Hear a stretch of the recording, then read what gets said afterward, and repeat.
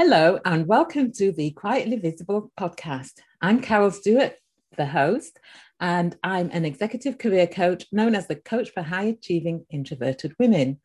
And this is the podcast for introverted women who are leaders who want to thrive as leaders and in life. Now, I'm excited about today's episode because I've got a dear friend of mine, Susan Heaton Wright, who is a virtual impact communications and speaking expert for emerging leaders and the creator of the Superstar Communicator methodology. She's an international speaker, the managing director of award-winning music company Aviva Live Music. She's a podcaster as well, and she hosts the Superstar Communicator podcast, so do check it out. And she's a former prize-winning international opera singer. And in 2020, she was named as an I Also 100 Top Inspirational Female Entrepreneur in the UK. And she's a fellow of the Professional Speaking Association. And the reason why I'm really looking forward to today's session is because we're talking about an issue that many of my listeners find challenging, and that is executive presence. And we're particularly focusing on today is tone of voice, because the tone of voice plays a key part in exuding that presence. So before we get into the meat of it, hello, Susan, and welcome. Oh, thank you so much for having me, Carol. And anybody listening, Carol is the most amazing lady, and I've known you for a few years now, haven't we've known each other for a few years in a business capacity, and I have seen you and your business grow, and I'm so proud of you. Well, thank you, thank you. And so before we dive in, please tell us a little bit about you and what you do. Well, I empower people, individuals and teams, to speak and communicate in a very effective way. This can be everything from one-to-one meetings through to sharing your opinion or expertise in meetings, in presentations, public speaking, even pitching. And I created my own methodology, Superstar Communicator, after identifying the 5 key areas that I believe are essential in order to do that in an effective way. What my background is, yeah, you intimated that I'm a prize-winning opera singer, which was absolutely wonderful to have that award. But I am naturally very introverted, believe it or not, people don't believe me. But when I was at school, I was one of those girls that was overlooked because I was quite quiet and got quite anxious speaking out. And I know firsthand what it's like to feel that you're undervalued because you don't speak up. Now, I don't mean about being the loudest in the room, but having strategies so that you can voice your opinion and you can back it up with really good presence. Great, thank you. Yeah, this is going to be such an interesting discussion. And so, tone of voice, what part does that play in exuding executive presence? Do you know, it's essential, isn't it? I believe, and I'm sure you are with me on this, Carol, that we should speak so it's as easy as possible for other people to listen to us and understand us. And tone of voice comes with that, doesn't it? Yes. And if we are listening to somebody's voice and they are perhaps apologetic or nervous, um, or don't exude confidence, you're going to switch off or not take it in the same way. Yeah, and that is so true. And so, so for people who are quiet, who maybe don't have a loud voice, what are some of the things that they can do to work on their or develop their tone of voice so that they do have that impact with their voice? Now, personal communication isn't only what you say, and it isn't only your voice, it's your nonverbal communication as well. And I'm sure you've come across the work that was done by Meribian in the 1970s on personal communication. There is a model which is 7% what you say. I'm going to get the percentages wrong now. I know it. 38% your voice, the tone of your voice, and then the rest of it is your body language or non-verbal communication. Now, this particular model has been misquoted ad infinitum. What he actually said was, if you don't match what you say with the tone of your voice and your body language, which includes your facial expression, your gestures, your body language, then you're going to confuse your audience. So you're not going to make the same amount of impact. So particularly for quieter people, if you can back up what you're saying with very clear, confident, impactful body language, a facial expressions that match that, and also your gestures, you are immediately going to have more presence. Yeah, that's a great tip there. One of the thing is with uh, introverted women and people generally who are introverted, they may not necessarily be overly animated, and Yes. so they may be less expressive with their gestures. Yes. So yeah, and so for somebody who is doesn't isn't very sort of expressive um, with their body language, what sort of things do they need to be thinking of when you say sort of match your tone of voice? And I guess also the other thing is speaking in one tone, or do when do you raise the tone of your voice or lower the tone of your voice? What sort of things do they need to be thinking about? Okay, so you don't need to be animated or moving around a lot when you are speaking to other people to make an impact.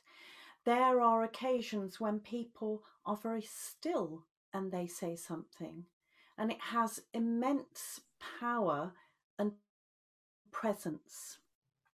But that is because they have very open body language. So then their heads are up, their shoulders are down, their chests are open. They look confident, but they might not be moving around very much. I'm sure you've come across people like that. Yeah, and someone who I can think who is probably a great example of that is Barack Obama. Um, Exactly. yeah, because he's not an animated person. He's an No, introvert. He's quiet, but he has a great presence, I think. absolutely. And you'll see he's got a very open face, open facial expressions. Um, but his posture is very open and confident. And here's the thing: when you are open and when you have not got much tension in your body, your voice comes out far more easily. So in some ways, your voice can mirror your body language, because Mm, if you are looking confident, it's your voice is going to be freer. right. Okay. So Mm, that's quite an important thing to think about. Thinking about mirroring, making sure that you match what you say with your vocal tone and your body language, but also keeping your body language open. And I don't mean that you're having to have powerful postures, the power pose, but just one that looks confident. And if you start looking around the room, um, people that have got presence, they are not necessarily waving their arms around or being the most expressive person physically. They are just there. mm. Yes, and that is quite profound. I did a session on executive presence as a LinkedIn Live Yes. a while back. And as the one person commented, she said it's a bit like being a mountain in the distance. It's still, but it has presence. And I thought that was a great analogy. Absolutely. We often forget that presence is not about being the most jazz handy person in the room, but but actually being there, being in the moment. Yeah. And you don't have to be loud to do that. Yes, and I have a saying that you don't have to be loud to stand out, but you do have to have presence. You do. And you are less likely to have presence if you're looking anxious, if you're looking down, if you've got crossed arms and legs, you know, those things that make us look smaller, Yeah. and you are giving off negative energy there. You are giving more reassurance if you, not by having aggressive presence, but by just being there and looking comfortable in your skin. Mm-hmm. Yeah. And so going back to Barack Obama as well, one thing that I've Yes. noticed that he's good at is using pauses. So he will Oh, use definitely. pauses um to portray that presence as well. Yes, he's very clever. In fact, when he first came on the scene, a lot of people analysed what he did, and it's funny because it almost seems old fashioned now because we've all looked at it. However, there are things that we can learn from it. One of them is that he speaks very clearly. Mm-hmm. You understand every word he says. You don't have to work hard to work out what he said. Mm-hmm. Also, his diction is very clear. He doesn't speak too fast, but also he uses those pauses. They give that moment for you to reflect and take on board what he's said. Yeah.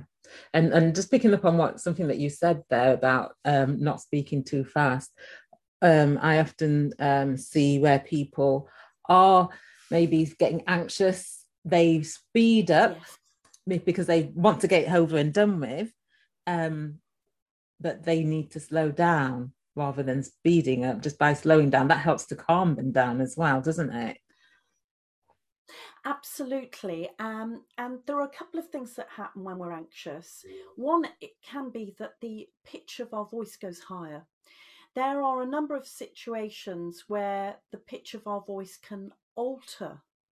And one of them is if we're fearful, if we're anxious, if we're excited.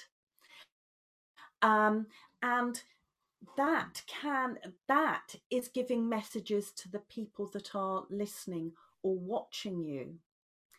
So if we can relax a little bit, and the breath can be very useful for that, and that's what we don't know. But Barack Obama, if he was nervous, he might have had a pause so he could take a good deep breath Mm, and then carry on speaking. Because we know that if you take deep breaths in and out, that can help us to manage our anxiety a little bit and and tell our brain, let's not go into neuroscience on this, but it can help us to relax a little bit more and feel more secure. So it might be, listeners, that if you do find that you are suddenly getting anxious and starting to breathe shallowly, um, start taking a deep breath and using that as a pause, and then to speak and try and slow down. Then take another deep breath, try to slow down, mm. and you will find that not only does your speech slow, but the pitch of your voice will go slightly lower because you are calmer. Yeah, that's a great tip. And in situations where louder personalities are speaking over you, Oh. um, you know what I'm talking about. Yes. Yeah. What can someone do? They haven't got a loud voice, that they've got louder personalities who are talking over them. What are some of the things that they could do to make an impact with their voice?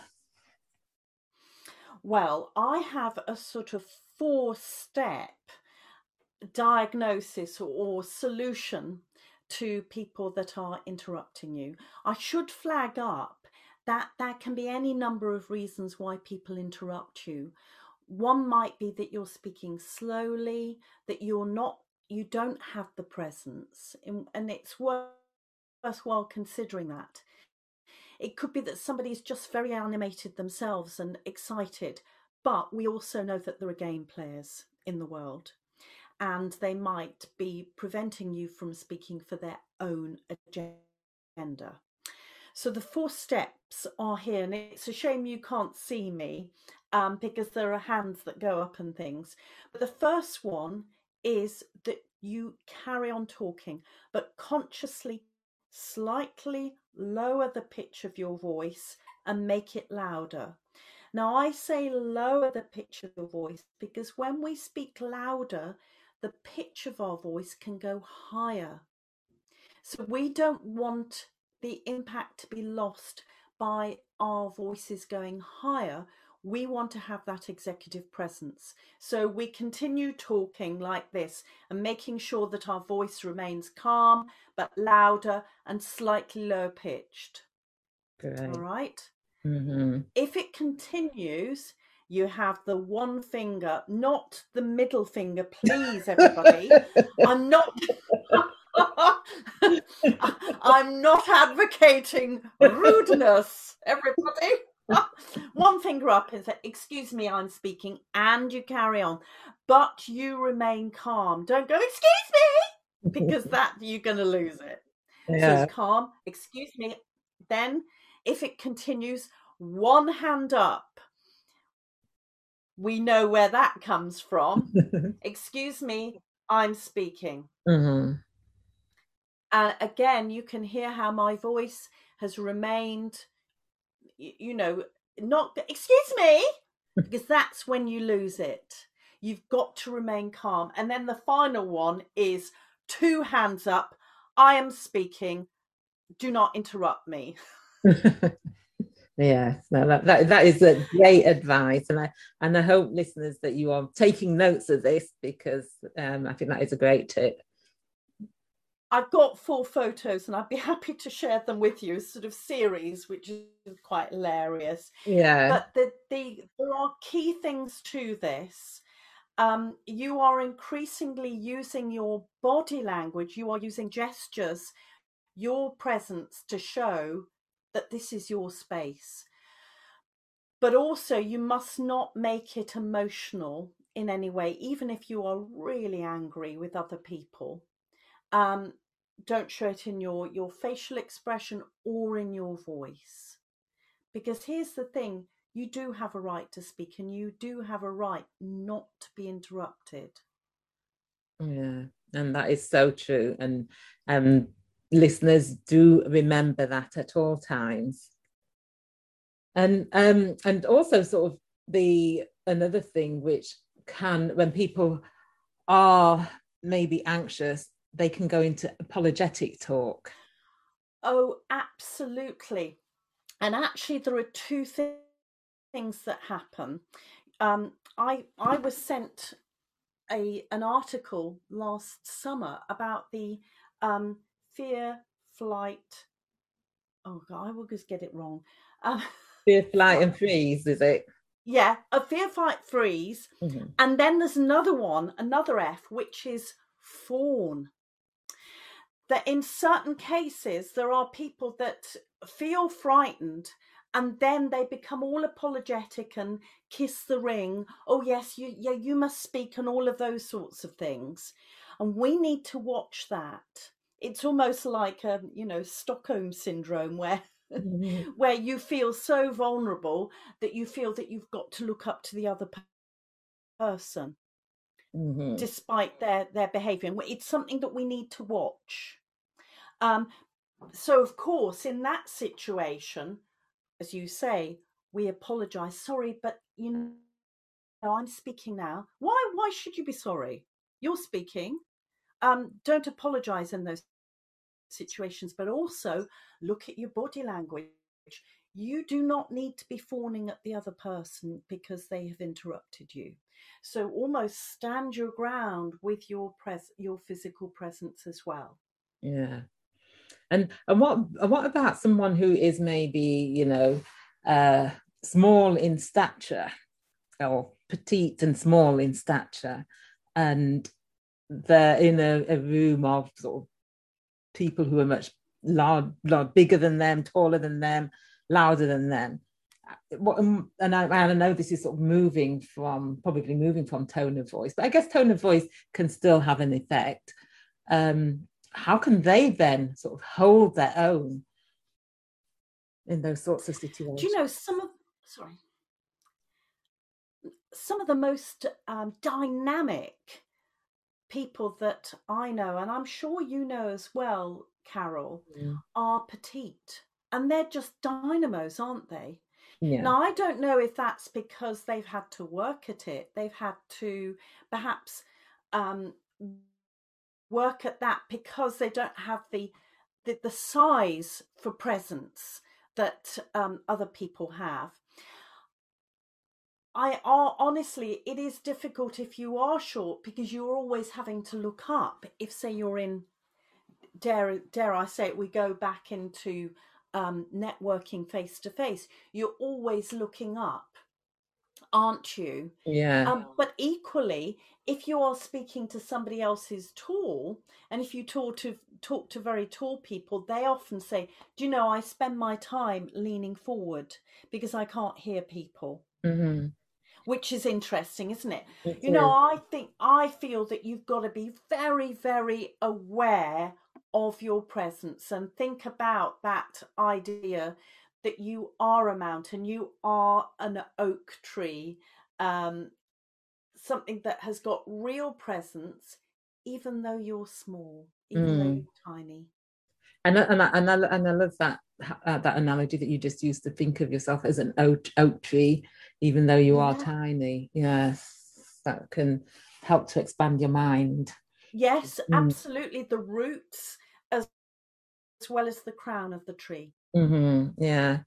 Uh, and for people who English is their second language, and Yes. who maybe maybe say are they not struggle with the English language, but they may not necessarily um, be fully conversant in the English language, but yet they're having to demonstrate their presence. Any suggestions for them? Yes. Do you know, I always really, really admire people who are doing business in English when it is not their native tongue. And I would say that lots of people highly respect those people. If they don't, as we know, there are players and that they're just wanting to find any weakness. But that's another thing. I would say that it is worthwhile really working on your non-verbal communication. So maybe practicing in front of a mirror, which can sound a little bit scary, but just watching yourself speak and getting used to what you look like. Um, could you use some simple gestures to emphasize certain words that can help you both with the rhythm of how you're speaking, but just to almost highlight certain words that are going to be important in a sentence? Right, now that is a great tip. Gosh, you're full of great tips and advice, Oh, Susan. I'm full of it. But there is something about, I don't know if you were going to ask me about picture voice. Yes, I was. Yes. Oh, sorry. No, no, no, no. Go on. You might as well go ahead. Yes. Yes, when it comes to pitch. Do ask me the question about. It's probably I'm just, best. what do people need to be thinking about when it comes to pitch, the pitch of their voice? Now, you know as well as I do that Margaret Thatcher very famously had her voice trained so that it was lower pitched. Everybody asks me this when I talk about this sort of thing. In the case of Margaret Thatcher, she had a very, let's say, a very strident voice early on. And in the House of Commons, of course, they all have to shout to be heard. And when she shouted or raised her voice, the pitch of her voice went very high and it was very shrill and quite unpleasant to listen to. I don't know if you've heard old recordings of her, it's pretty scary. Mm-hmm. And that put people off. And as I said at the beginning, we need to make it as easy as possible for other people to listen to us. But if you've got a voice like that, it can be more difficult. So that was one of the reasons why she was trained vocally to lower the pitch of her voice. So when she did raise her voice, it didn't become very high and shrill. Now, I don't know if the listeners know Baroness Betty Boothroyd. Yes. For those people who don't know her, that there are going to be younger listeners on here and perhaps people from overseas. She was the first female leader of the House in the House of Commons. So she sat on a big chair, big throne, stopping MPs from being naughty and shouting over each other. So there was some semblance of order, and she would shout, "Order, order." Now, I was intrigued by her voice and wrote to her in about 2009 to ask if I could ask her some questions about how she used her voice. And she actually invited me to the House of Lords for afternoon tea. Ooh. I know. Such an honour. What a wonderful lady. A real advocate of female entrepreneurship as well. And she told me that she has a lower pitched voice than mine naturally. It's a real Yorkshire voice down here. And that was her real voice. But she knew that when she raised the voice, the pitch would go slightly higher, as I've mentioned before with Maggie Thatcher or earlier on, for when we're getting cross with people interrupting us. So again, she consciously made sure her voice didn't go higher in order to project the voice and it be very, very clear. Now, if you listen to old or watch old videos of her going, "Order, order," she does exactly that and it cuts through all of the noise. So that's one thing, really being aware of when the pitch of your voice alters. Is there a situation, a conversation that you have to have with somebody where the pitch of your voice goes higher? Perhaps a telephone conversation, or you're giving a feedback or an appraisal of somebody in your team. It might be that you become consciously aware of your voice changing. Likewise, if you're tired, if you're excited, the tone of your voice can alter. And there's been a lot of research done about this, but one piece of research that I really enjoyed reading, because sometimes they go slightly off mark, and this was in 2018. Stirling University did some work on pitch of voice and also the content that people said, and they had a lot of volunteers and they put them in pairs and they assigned one of them as being the more senior person and the other one more junior in mock interviews. And what they found was not only that the person that was assigned the more senior role had more impactful, powerful vocabulary that they used to describe their role, who they were, anything. And the pitch of their voice went slightly lower. Whereas the person who was assigned the less senior position had more apologetic words, less powerful words, less impactful words. And guess what? The pitch of their voice went slightly higher. Interesting. And this was subconscious. They were not aware they were doing it. And they were mixed up. So sometimes they were in a more senior role, sometimes in a less senior one. And it was consistent, which is really interesting, That isn't is it? very So what can interesting. we learn? It's really, really interesting. Yeah. What can we learn from this? That subconsciously, there are certain situations that we might alter the pitch of our voice. Are we doing this to try and make us less present, have less presence, be less impactful? And Mm. that's a question for the listeners, isn't it? It certainly is, and particularly I often have clients when they come to coaching, and they're in board meetings, and where there are people who are more senior, they often find it challenging to really sort of make an impact and have that present. Yes. So that is very interesting.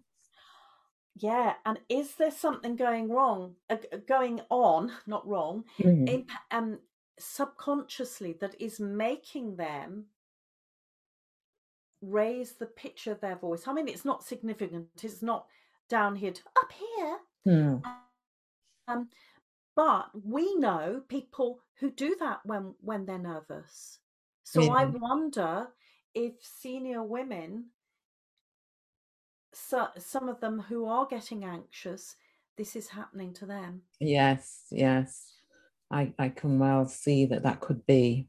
Mm. And it's worthwhile, listeners, just spending a few minutes reflecting on this, thinking about how your voice alters in different situations. Start to be consciously aware of it, because when you're consciously aware, you can start to change it if necessary.